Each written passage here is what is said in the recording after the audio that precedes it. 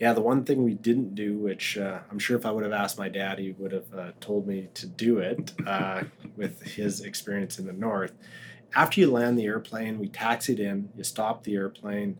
The weight of the airplane, sitting there for 17 hours. We also then fueled the airplane in the same place. It all sort of settles a little bit into the snow. So now we have this very heavy Twin Otter sitting on snow for the last 17 hours. A little bit of friction too between the snow and the skis, when we parked it. Generates a little heat. Yeah. And that airplane did not want to move even with full power. The engineer got out and was getting the South Pole people to rock the airplane, full power, full reverse, and rocking the wings. And eventually the engineer showed the guys at the South Pole where to sort of grab the wings. And so there's quite a bit of rocking going on. And we had max power, and the airplane just slowly started to move, and just sort of hold your breath and hope it keeps going. And while you're doing this, of course, you're in your mind, you're trying to think of what other way can we get this all to work. Well, that was going to be my next question, is that at any moment do you thinking, I'm stuck, we're stuck? We'd never be stuck. We'd always find a way.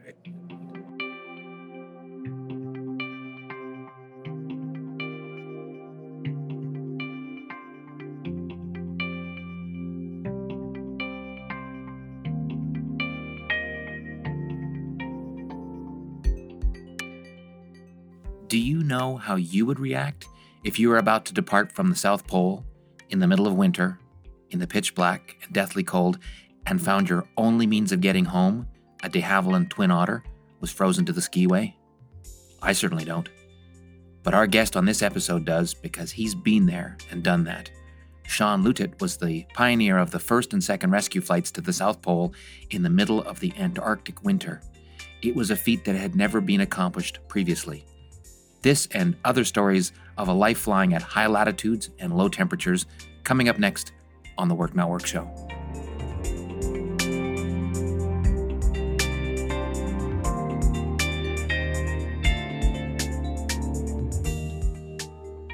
My name is Terrence C. Gannon, host of the Work Not Work Show, and I want to take a brief moment to announce that we're now a proud member of the Alberta Podcast Network powered by ATB.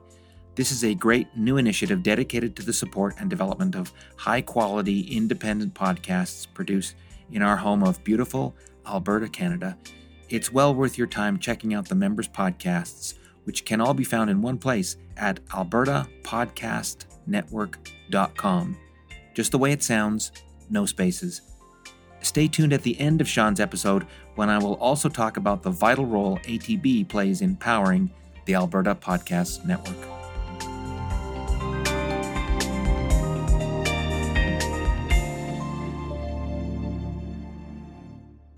Sean Loutitt, welcome to the Work Not Work Show. It's truly an honor to have you as a guest on this episode.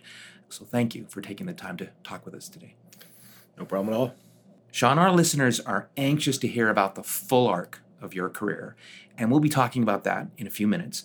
But before we do, take us back to that day in 2001 when you received the first call about a potential winter rescue flight to the South Pole.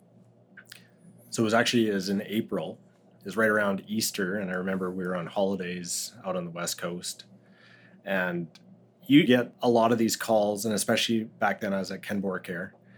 Ken Borek flies all over the world, so, to get a call to go somewhere strange wasn't out of the ordinary, but a lot of those calls that would come in would never come to fruition. I mean, put a bid in or, you talk about some stuff and it never happened. So the first call was, we got somebody sick down in the Antarctic. Is there a possibility of going down and picking it up? And of course, Ken Borek Air, the answer is yes, there's a possibility. I think it was overnight of thinking about it. And the next day I get the next call, which was, yeah, they're serious and they would like us to put together a risk assessment and look at a detailed plan to go down to the South Pole this time of year. Well, when? Well, tomorrow, like as soon as we can go, we need to go. And I'm on holidays and it's okay. So, a risk assessment we put together rather quickly, I think, really the same day, that evening or something, I came back to Calgary, and we very quickly identified a couple airplanes which we could use and actually started the process of getting them ready. I think it was like Thursday from that first call. And by the time we actually started the airplane up to leave was like a Monday. We put it together extremely fast. Of course, being in April, the aircraft normally come back from the Antarctic late February. Before the summer season in the Arctic gets going, usually we have airplanes sitting around a bit. It was fairly easy to identify a couple airplanes to take south again.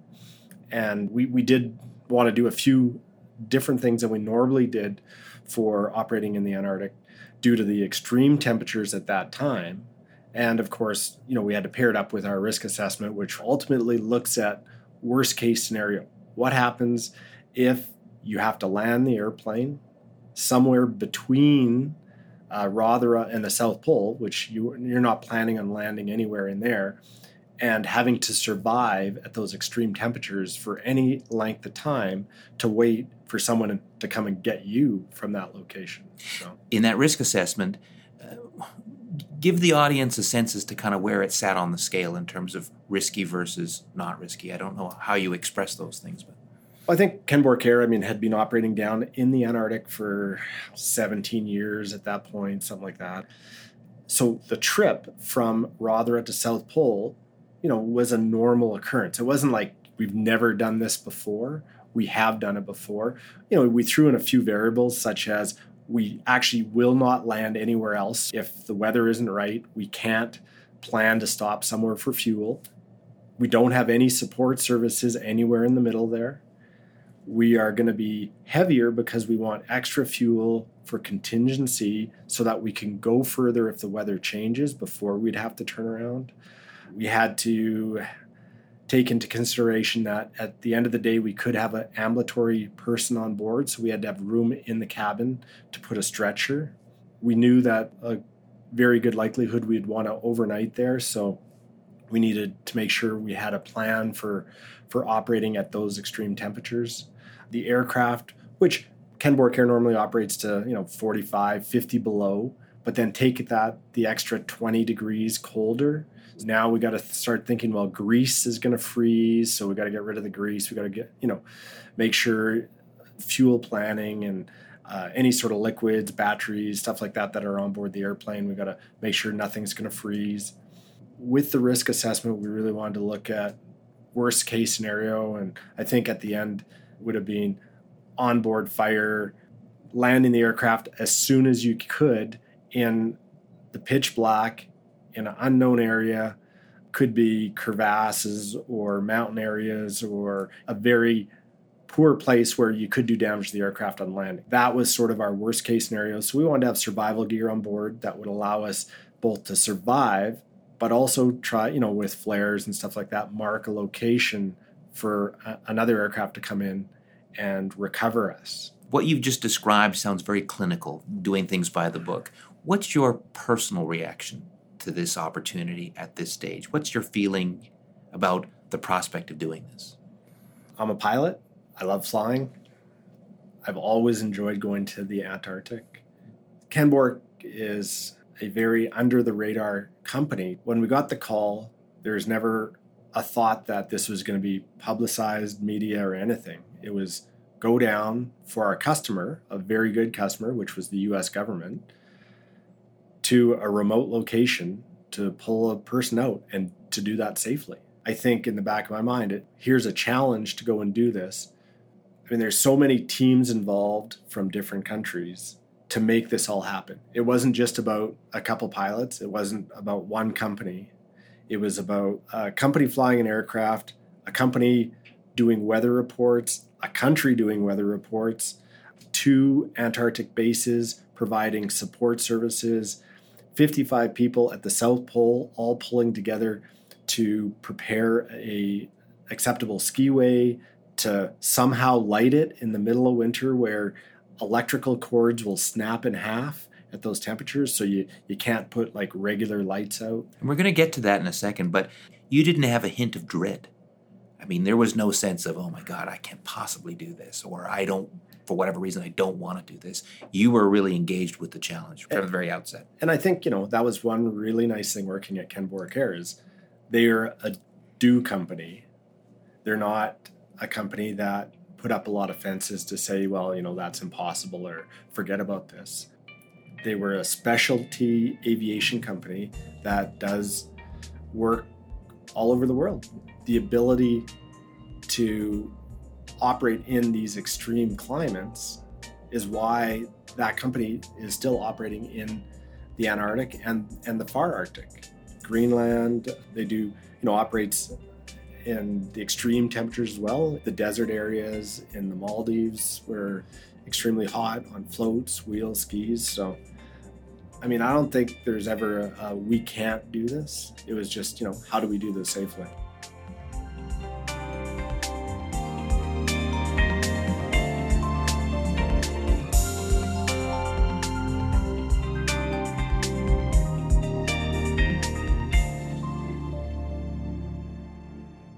There was a prospective mission that was being staged by the U.S. Air Force using the much larger C-130 Hercules aircraft, which was eventually called off, and I believe that's when Ken Borak got the call. How is it that you felt you were able to make that flight to Amundsen Scott, South Pole, and the USAF somehow didn't? Well, we operated side by side with the U.S. Air Force, and prior to that, the U.S. Navy, operating the LC-130 aircraft, which is the ski-equipped Herc aircraft. If you don't know what a Hercules is, it's a large four-engine aircraft that has a very large cargo area that can sort of go all over the world and has been used by military and a few civilian companies everywhere around the world. In the Antarctic, they fit them with these very large skis, but it's still a very large aircraft, comparable size to a Boeing 737. A lot of systems, hydraulic flight controls, flaps, gear, skis.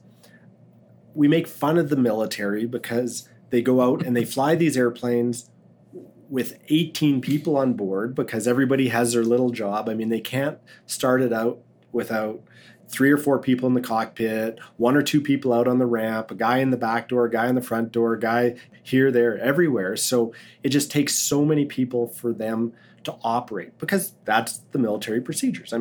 Nothing wrong with that. That's the way they train. That's the way they do it.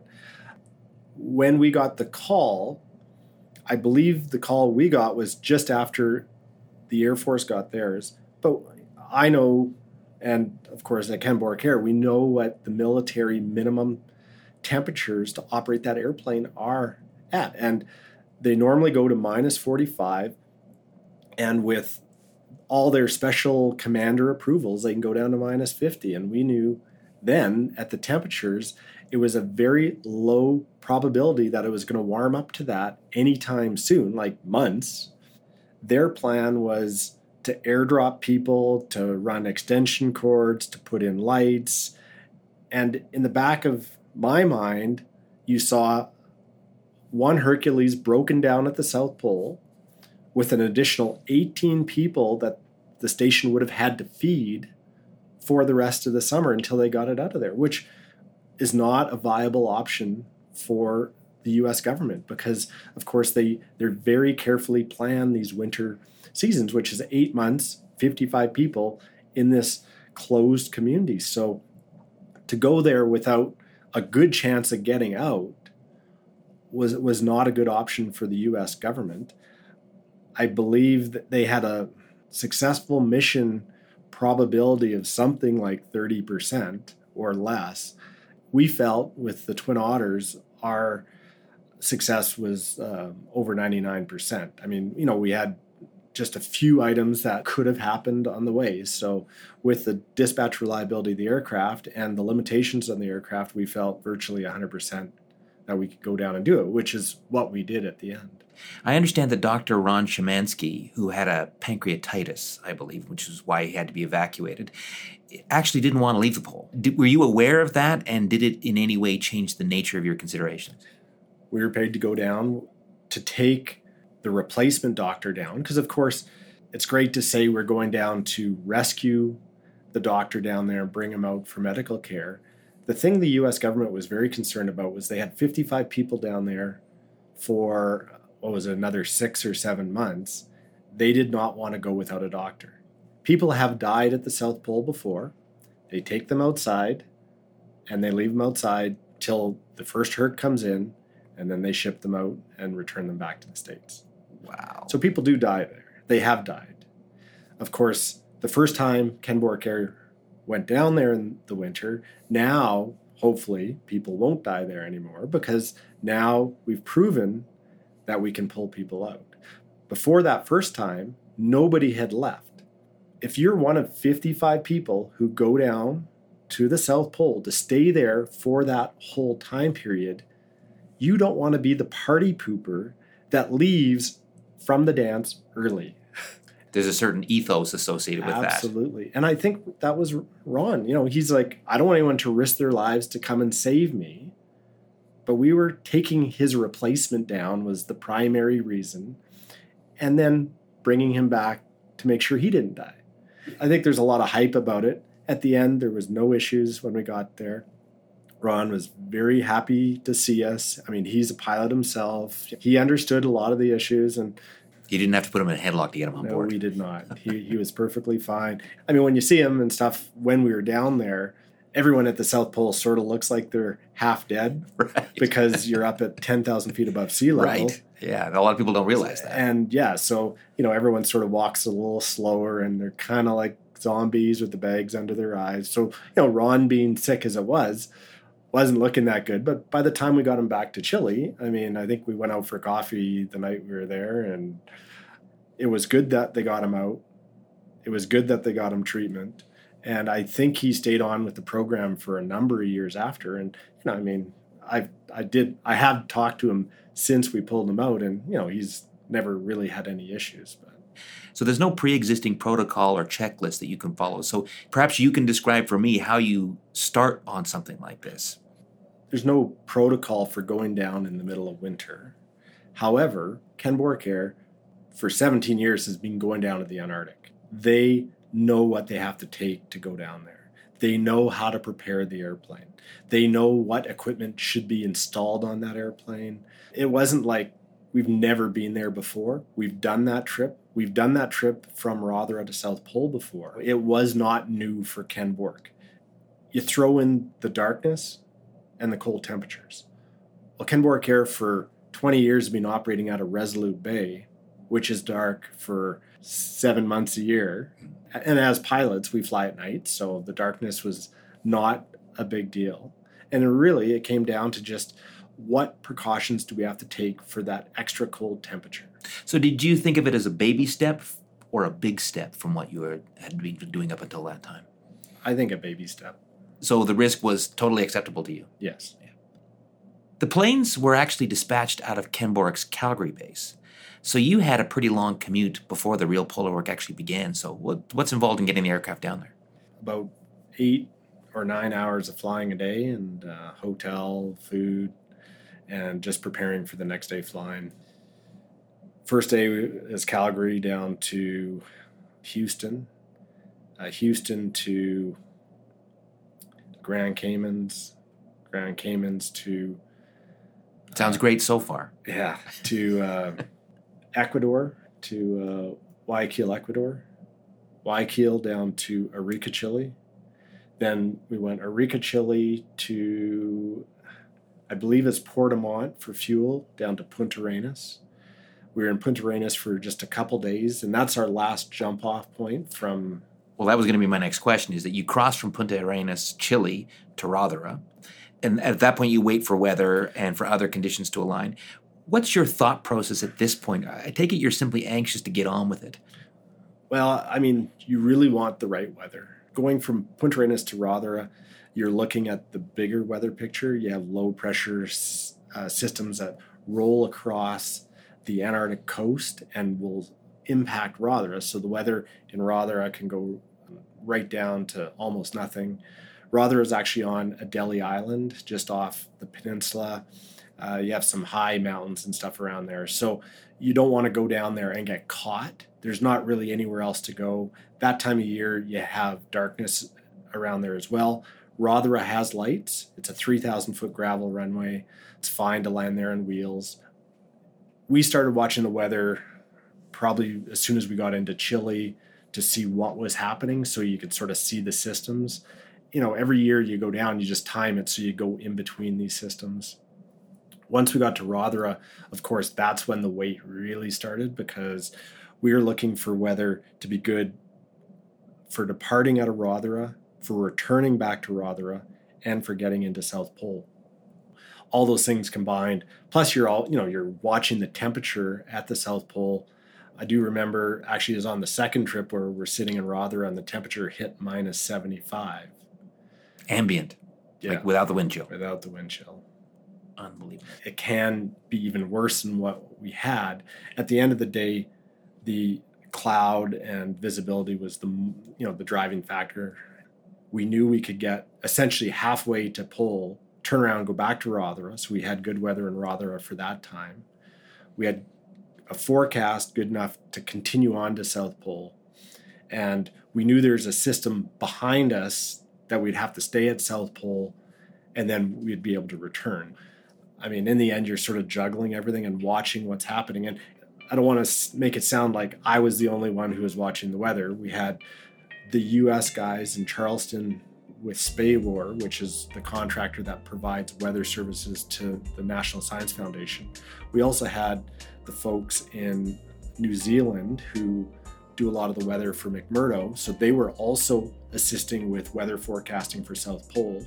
Plus we had the British guys out of Rothera assisting. And then, of course, prior to leaving Chile, we had the Chilean weather people. So, you have a lot of people all watching the weather, all giving you, what their best opinion on what's going to happen when you get there, right? And that's what we had to go by.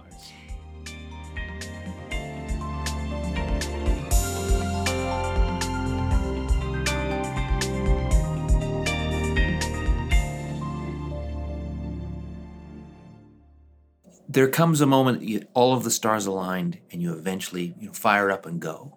What goes through your mind at that particular moment?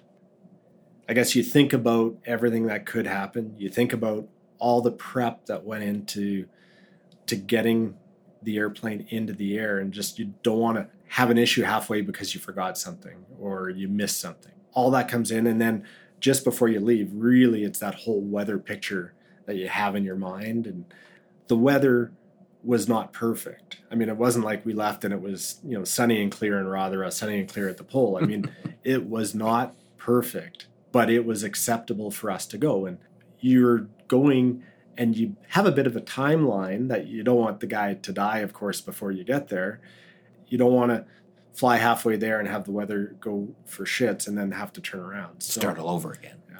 Do you have butterflies at that moment when you depart, or are you just are you way past this in terms of experience? I don't know. I think you're still always a little apprehensive on what's going to happen. I think on that whole trip, it was just before we hit our point of safe return back to Rothera, where you're still looking at the weather, and the weather is still not to that point where you can just go, it's good, we're going to make it, there's no issues.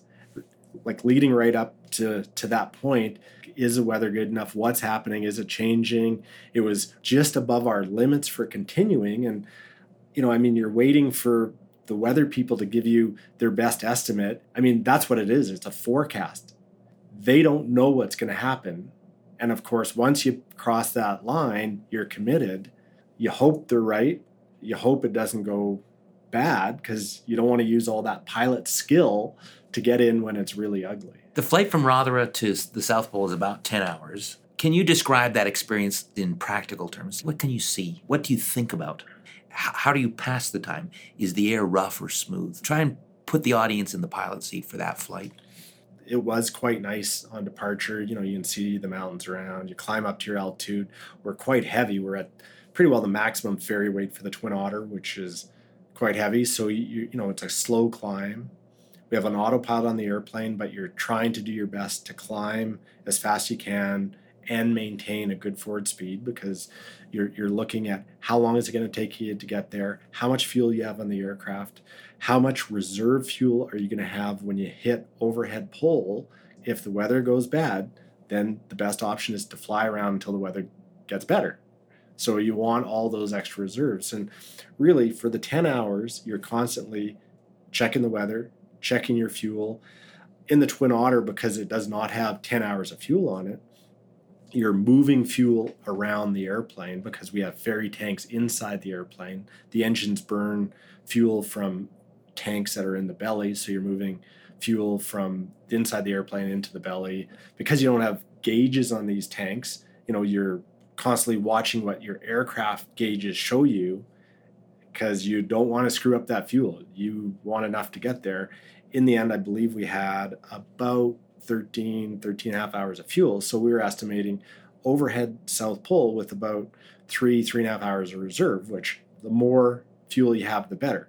With that fuel, we could have almost made it to McMurdo, depending on what we actually had. We probably would have been close, which, is really the only other place we could have went, or just orbited around South Pole until the weather picked up. So you're busy. You don't have a lot of time to stare out the window. Not that there's much to stare at, I presume. There's no lights. Yeah, and about halfway it was pitch black. So there is a moment on these polar flights, and you've already alluded to them, the point of no return, when you have only one choice but to go forward. What is that like exactly? You're not turning around. It's as simple as that. Simple as that. Does your approach to the flight change at all at that stage? Yeah, well, you definitely forget about what's behind you. Okay. Yeah. Are there specific navigational challenges associated with flying near the poles? Of course, at the South Pole, everywhere is north. Well, we have GPS on board. Aboard that flight, we also had an inertial navigation system, which works well up to about 75 degrees south. So as you get closer to the pole, it's not that great, but it's a backup means in case you ever lost your GPS. When you're operating around either polar region, we run in grid navigation. So it's like putting a square grid on top of a map of the Antarctic. Mm-hmm.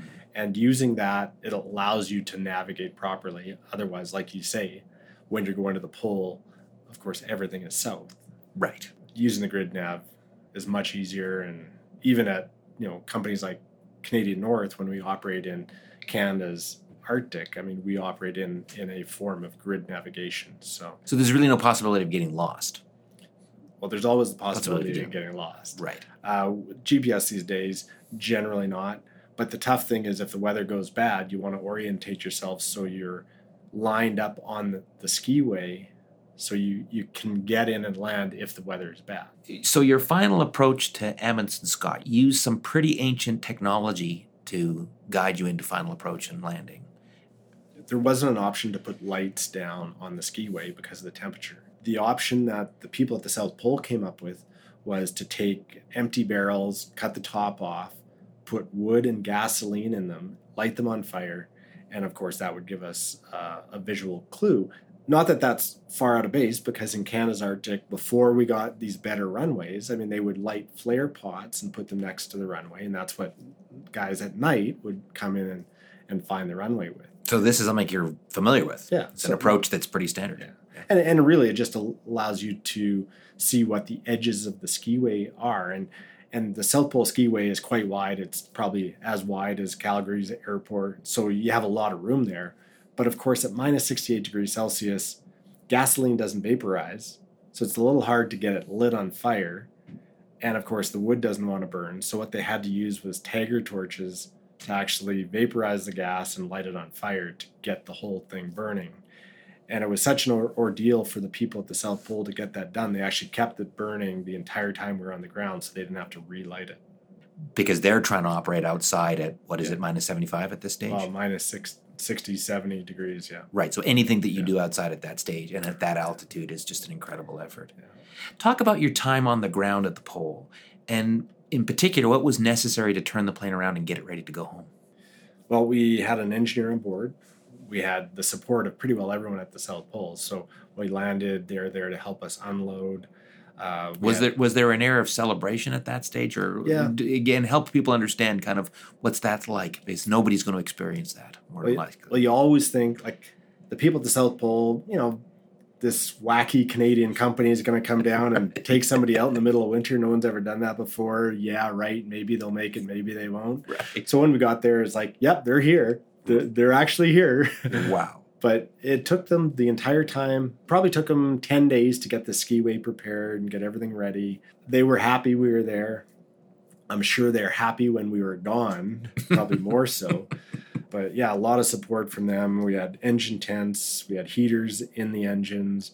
They had Herman Nelsons there. We had them take a fuel tank into their garage area and keep heated fuel there. So before we left, we actually pumped heated fuel in the airplane instead of take fuel that was at minus 70 degrees. Any of this is being ad-libbed, or you've planned this all out in We planned advance? it. Yeah, you knew this is what we were going to have to do. Jet fuel turns to jelly at those temperatures. Depending on which jet fuel you get, the stuff we had was fine. It has icing inhibitors mixed and blended in with the fuel. Right. And that's what they use all over the continent. So it definitely is thicker. In the Twin Otter, we have oil to fuel heat exchangers that actually heat the fuel up. At the end, what we were told by the engine manufacturer, Pratt & Whitney Canada, was that as long as when the fuel hit the FCU, which is kind of like a very expensive carburetor, that the fuel was at minus, I think they said minus 59 or warmer, they didn't see any issues. And when you start the airplane and you throw the fuel on and you're just waiting for it to start, them saying that sort of goes through your head going, I wonder if they're right or not. But it started up fine. There's no issues. And again, it was warm fuel, but you kind of wonder how warm it is by the time you pump it into the tanks and you actually start the airplane.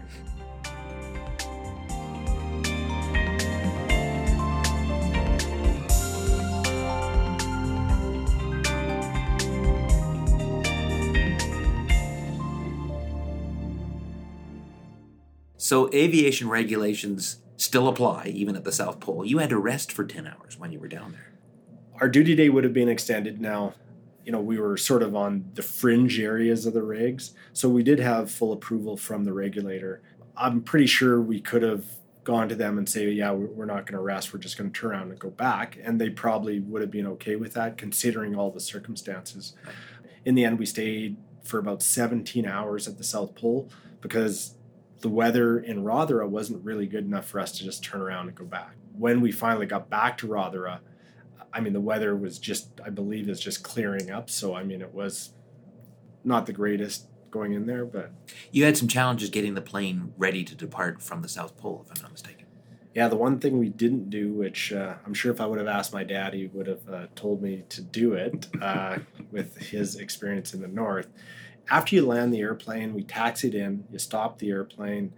The weight of the airplane sitting there for 17 hours. We also then fueled the airplane in the same place. It all sort of settles a little bit into the snow. So now we have this very heavy Twin Otter sitting on snow for the last 17 hours. A little bit of friction too between the snow and the skis, when we parked it. Generates a little heat. Yeah. And that airplane did not want to move even with full power. So you tried. You tried to move it. Yeah, we tried to move it, and it's kind of like, what are we going to do now? The engineer got out and was getting the South Pole people to rock the airplane, full power, full reverse, and rocking the wings. And eventually the engineer showed the guys at the South Pole where to sort of grab the wings. And so there's quite a bit of rocking going on.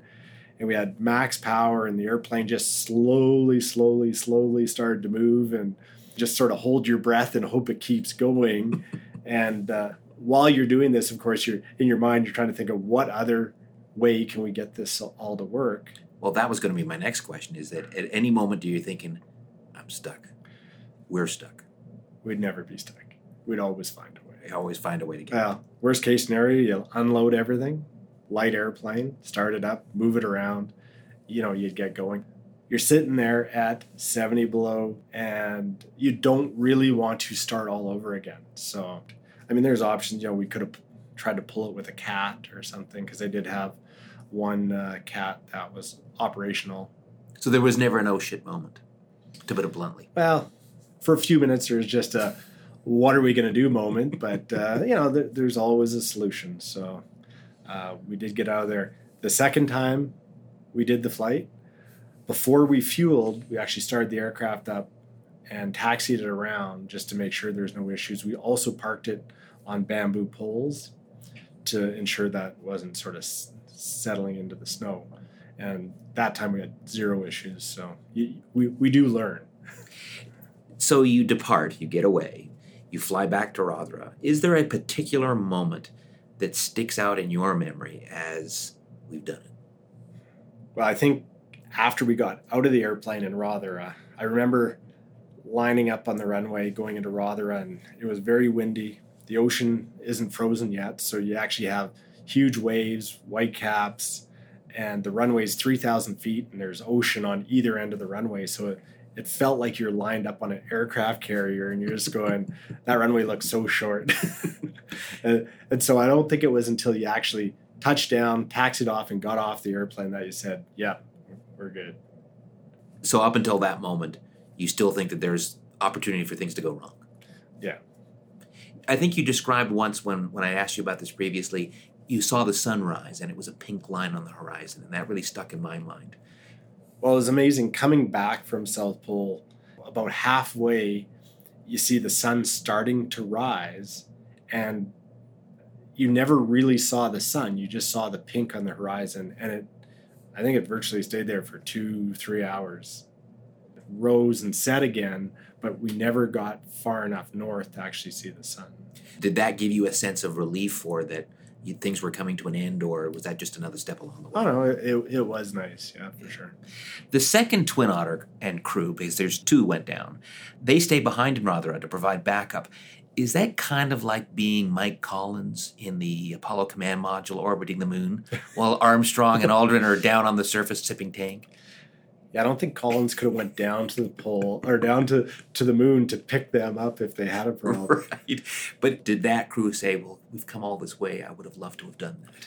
Sort of the way you think Mike Collins would have thought. Well, I definitely think that they thought that. And, I mean, in all respect, the captain of that airplane, I felt, was a much better pilot than I was. Oh.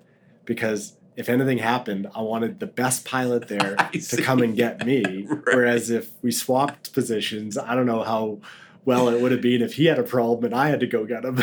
Right.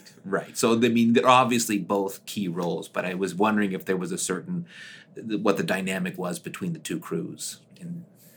I mean, we worked together the whole way down. I don't think anybody really envisioned all the PR stuff afterwards.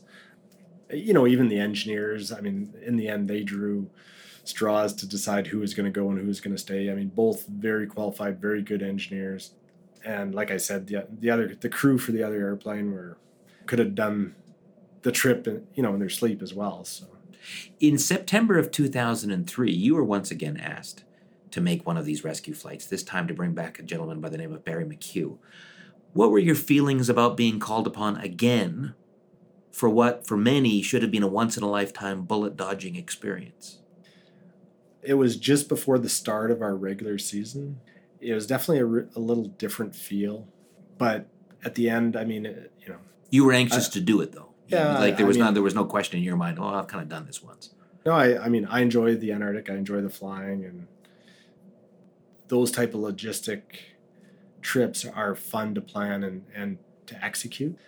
It was a good trip. The guy I went down with, I mean, I've flown a lot with him, Brian Crocker, who's now running Ken Borek Air, and it was great doing the trip with him. In the end, that was when we were sitting in Rothera and looking at the weather at South Pole at minus 75. And that was right when the sun just rises at the South Pole. It rises, stays up for the whole season, and then goes down in February. So that is generally the coldest time of the season. And we knew that, so we were kind of wondering what was going to happen. And like I said, we were sitting in Rothera at minus 75. You're sort of going, wow, that's really cold. In the end, I believe when we got there, it was about minus 60, so it was warmer than the first time we went. And there was light. So, it was a different type of trip, but a lot of the same factors. I'm going to ask you a question, Sean, and you don't have to answer it. What's the role of fear in conducting these kinds of flights? Well, I think it keeps you in check that, you don't want to get to that point. I mean... Do you feel it? Is there any moment in the flight where you go, maybe I'm in over my head? That never occurs to you? Not in these flights. I think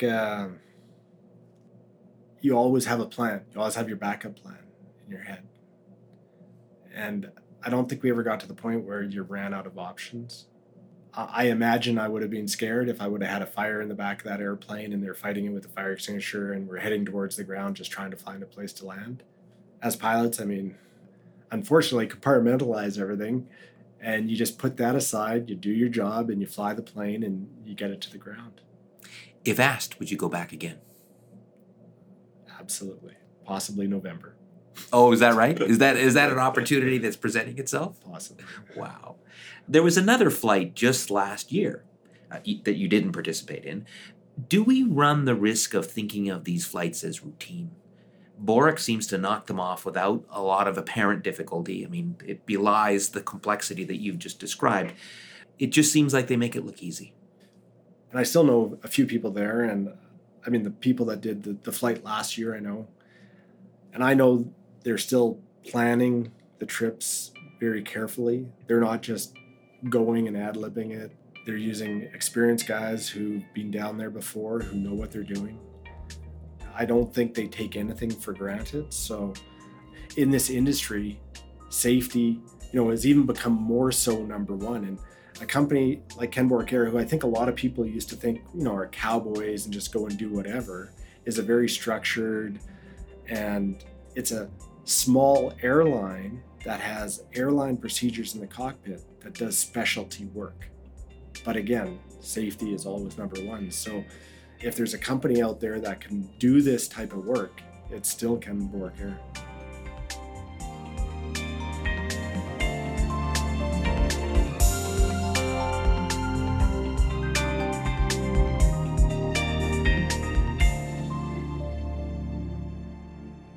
Do these flights, do they represent a high point in your career?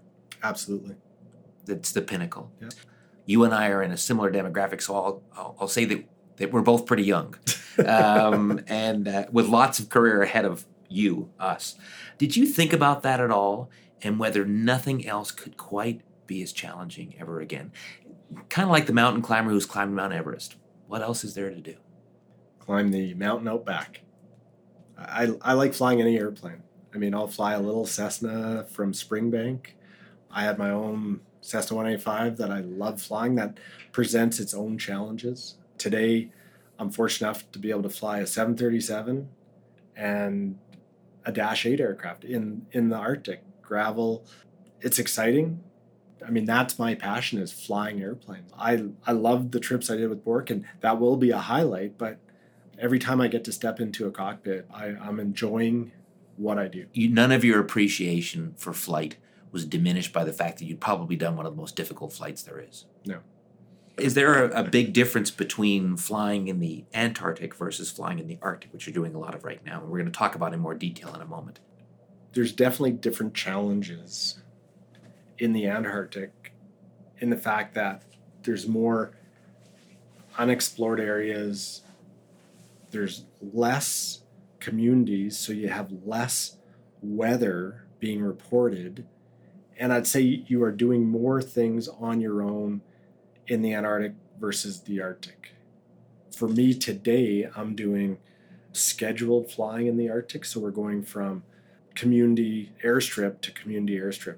I'd say, there's less risk because everything you're going. You go in there once a day or 3-4 times a week.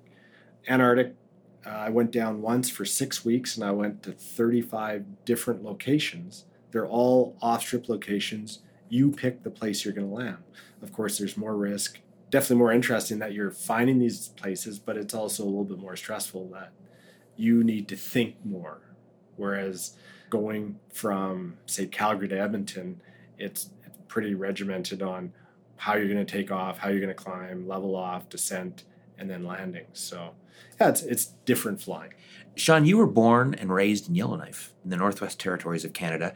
You mentioned earlier that there was something that you wanted to have asked your father. So you were born into a flying family. I was. So my parents actually lived in Cambridge Bay. My mom gave birth to me in Edmonton, so I was born in Edmonton.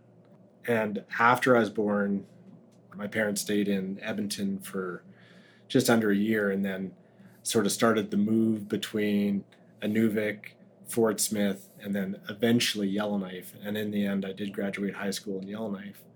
But for all my growing up, I mean, right from when I was born, I was inside small airplanes. Picture me, 1 year old sitting on my mom's lap, with the controls of an airplane. Was your mother a pilot as well? No, No. but of course she went with your dad. Followed my dad all over. And my dad was an AME, an aircraft maintenance engineer, as well as a pilot. I mean, he, again, loved to fly. Back when he started, you couldn't be a pilot with glasses. He had glasses. So in the end, he was a private pilot, did some prospecting. The start of the career was being an aircraft maintenance engineer. So eventually, when he was able to fly commercially, he took a hold of that, flew for Gateway Aviation, and then started his own company out of Fort Smith. And that's, really my growing up years was working on the dock. I remember, 12 years old, working for, I think it was $2.52 an hour, cleaning but who's airplanes, counting? fueling them, helping load them and stuff. And really that all just fueled the passion for airplanes. Was there ever a moment, to be honest, that you thought you'd be doing something other than being a pilot? I think when I turned 16, cars and girls got into play, and I kind of forgot a little bit about airplanes. My dad wanted me to get a good education. I wanted going to University of British Columbia for engineering. And it wasn't until after my third year of engineering, I got a job at Syncrude in Fort McMurray, and I was living in one of the high-rise buildings on the Snai. And I remember in the evenings, you'd be sitting on the patio, on the balcony, watching the airplanes take off and land right in front of you. And at the end of that summer, I went back. So you had not gotten your pilot's license before you went to university? No. Okay. And really, I didn't know if I was going to or not. After that third year, I went back to Vancouver. I cut back a couple courses and started flying. I mean, when I learned how to fly, I was going to university as well. So I finished my degree off, and then I moved back to Yellowknife and started working at Yellowknife. Do you think that growing up in Yellowknife was an important factor in the flying that you would eventually do, particularly like these Antarctic rescue missions?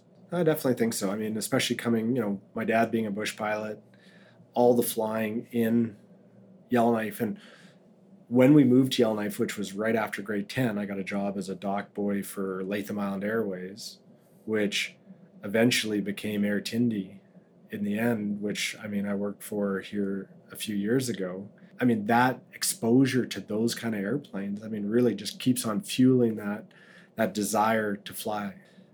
The bush flying, with the smaller airplanes in the remote locations is something that, I really did grow up with. Not that I don't enjoy flying the jets, because right now it's quite enjoyable for me. But I think for myself, I'm very fortunate to have that varied career where I've got to fly on virtually every continent of the world. I've done a little of everything and flew for Buffalo Airways on the DC-3s and the DC-4s, and got to fly with some very knowledgeable people who mentored me and got me to the point where, doing what I'm doing now. So that, combined with some of the management experience that I've been able to get along the way, I think it was the perfect fit for me. Today we have people getting their pilot's license and going to work for the airlines. That's all they're going to see for their entire career. And sometimes I kind of feel sad for some of those people because they are driving the bus. It's just, how many days off do I get a month? They think of the airplane as a version of a bus. Yeah.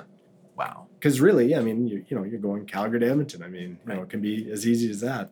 It's different than flying an airplane like the Twin Otter, where you're responsible for everything. You have to check the weather, check your airplane. You are the fueler, the cleaner, the flight attendant, and the pilot all rolled into one. You do everything. You were encouraged by your parents to get a university education. You graduated with a degree in engineering. Do you recommend that for new pilots coming up? Are the times in which we live where there's a pilot shortage, has that changed that dynamic a little bit? Or would you still recommend that before you commit yourself fully to flying, that you go and get yourself a 4-year or 5-year degree? That's a very tough question because, of course, I see people who I went to high school with who went right into flying. and they have a good career. And then myself, who went and got a degree. Some people say, well, that 4 years time that you could have gotten a job at the airlines, the seniority and stuff, why would you want a degree? Some airlines like Air Canada, when they have the option, they will demand a degree. Otherwise, you don't get a job with them. Really, undergrad degree is teaching you how to learn. Does it make you a better person? I mean, I suppose it depends on what the person is to start with. I hire people, and I'll hire people with or without a degree. In the interview, you're going to see what you're going to get generally. Have you found the engineering training to be an asset as you've evolved your career over time? It has been an asset to me because I've wound up in management. So I don't think I could have done the job that I have done over the years without that degree. But I've done a lot more than just a regular line pilot would do.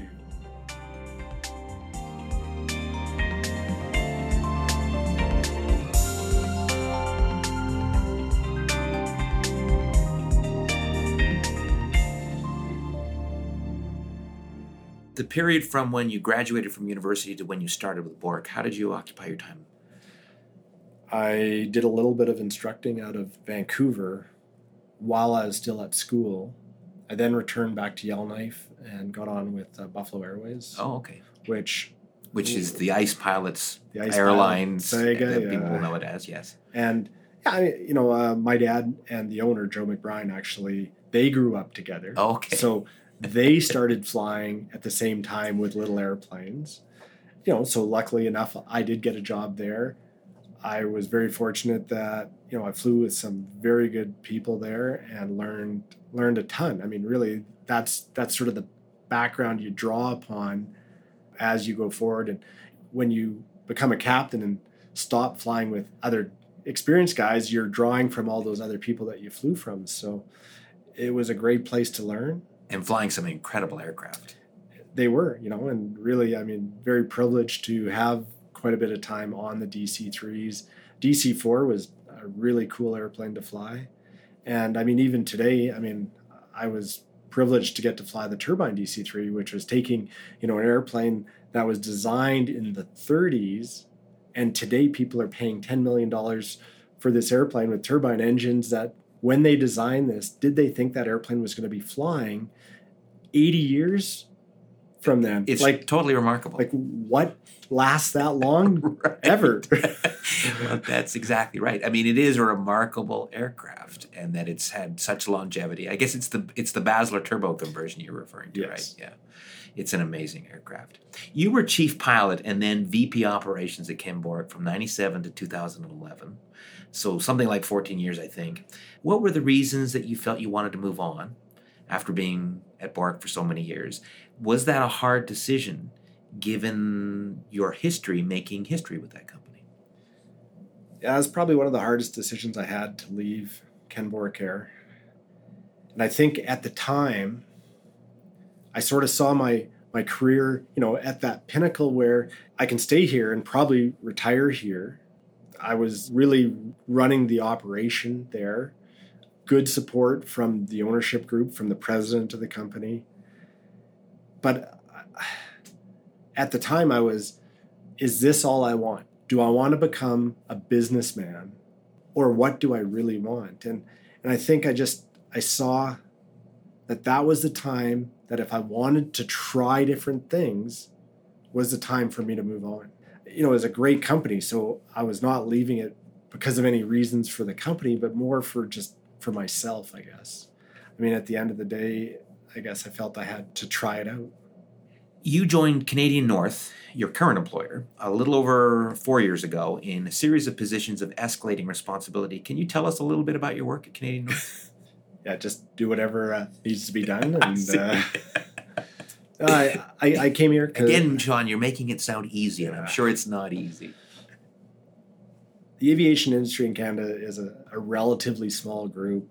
The top management people at Canadian North, Steve and John Hankirk, we used to fly sort of next to them when I used to be at Ken Bork Air flying the Beech 99 out of Vancouver. They were flying Jetstream 31s for Air BC, and I was flying Beech 99. So, you'd talk to them when you weren't flying, knew them from back then, knew the director of flight ops here. When I left Bork, I took a job as a VP business development, international business development. I mean, I've been all over the world with Bork, so it was a good fit with the idea of building a operation that may or may not be within Canada. Mm-hmm. Discovery Air had a lot of potential, a lot of money, publicly traded company. It was kind of exciting. The arm I joined, Discovery Air Innovation, so we were out there looking for new ways to operate in aviation. A lot of cool people, exposed myself to a lot of new ideas, and it was actually pretty cool. Built a company out of Calgary, so I was president of that, and the opportunity arose to be president of Air Tindy. It's funny because you get to that point and you go, hang on a second, what am I doing? And it was like you climb the ladder and all of a sudden you look down going, but what I want to do is actually down there because I love flying. And I really got to the point where I was out of flying. And I really wanted to get back into the cockpit and have a position where I could do some managing, but still do some flying.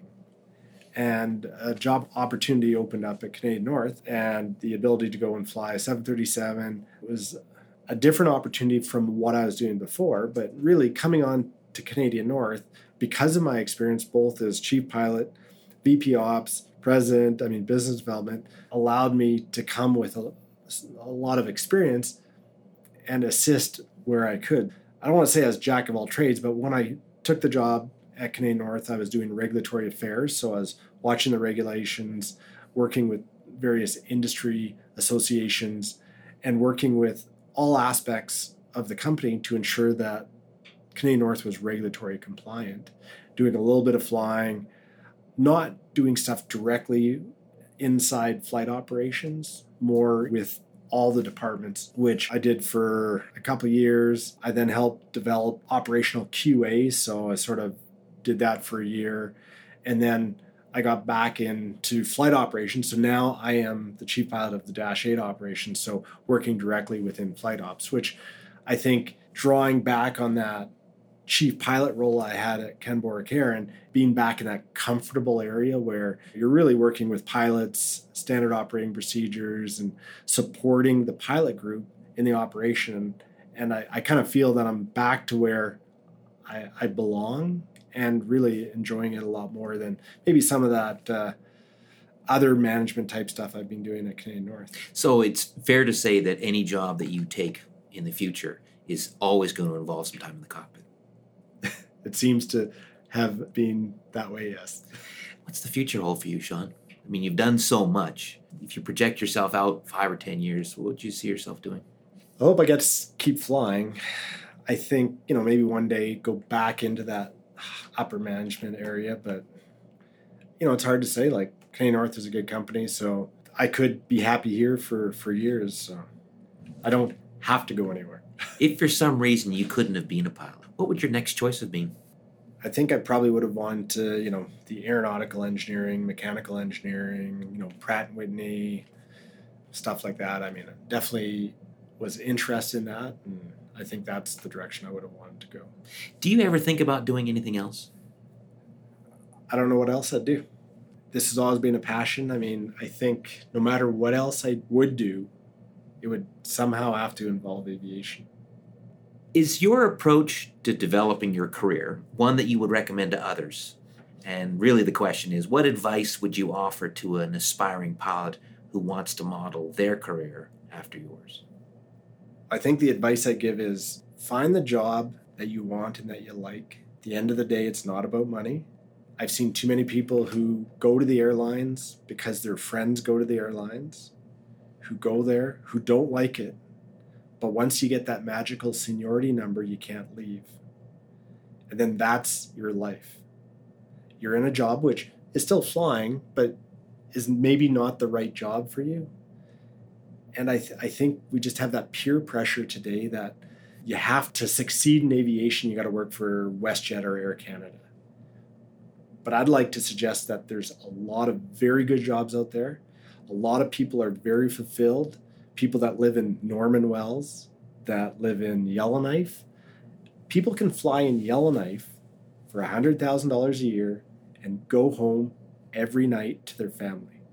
You can't do that at Air Canada. You can't do that at WestJet.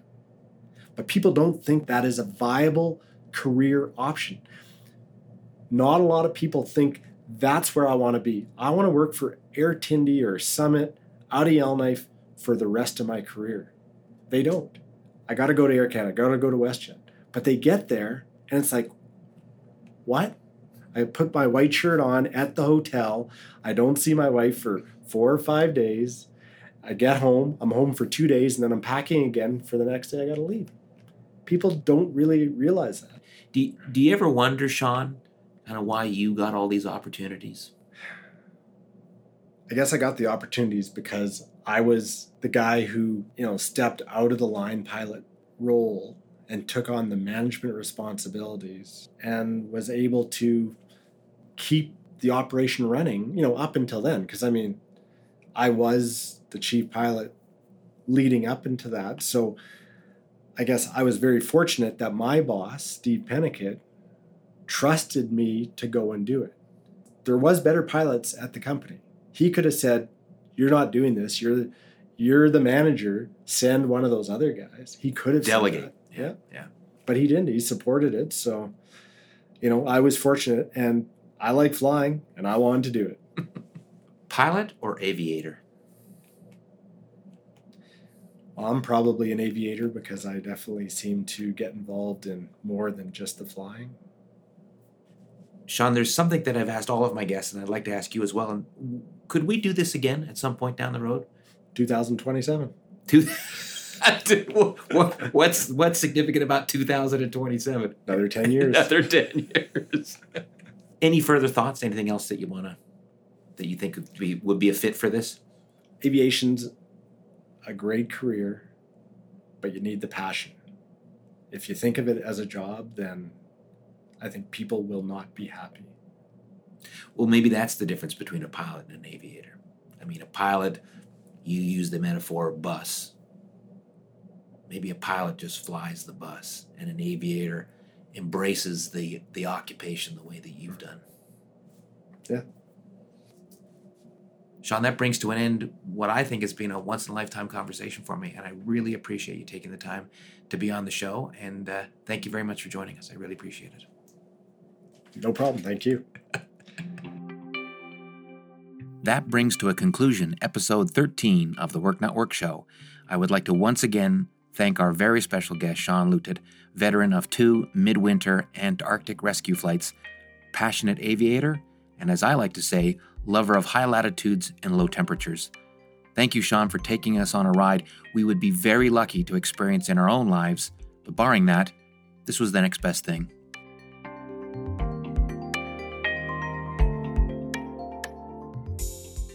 As mentioned at the top of the show, we're proud to be a member of the new Alberta Podcast Network. APN is powered by ATB, and let me take a moment to explain a little. ATB is a financial institution, sort of like a bank, but better in many ways, here in beautiful Alberta, Canada, where the Work Not Work Show is based. ATB has stepped in to directly support the Alberta Podcast Network, which in turn directly supports this show. This means I can keep bringing you the great stories of our guests like Sean Loutitt. To find out why ATB is like a bank, but better, please check them out at atb.com/listen. They really deserve a moment of your time. I truly and humbly thank them for their support.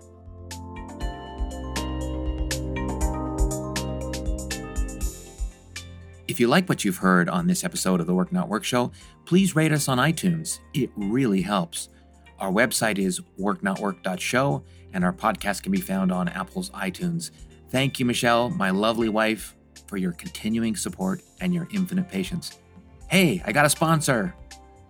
Finally, thank you, our faithful audience, for supporting the Work Not Work Show, the show about people who, like Sean, have turned their passion into their profession.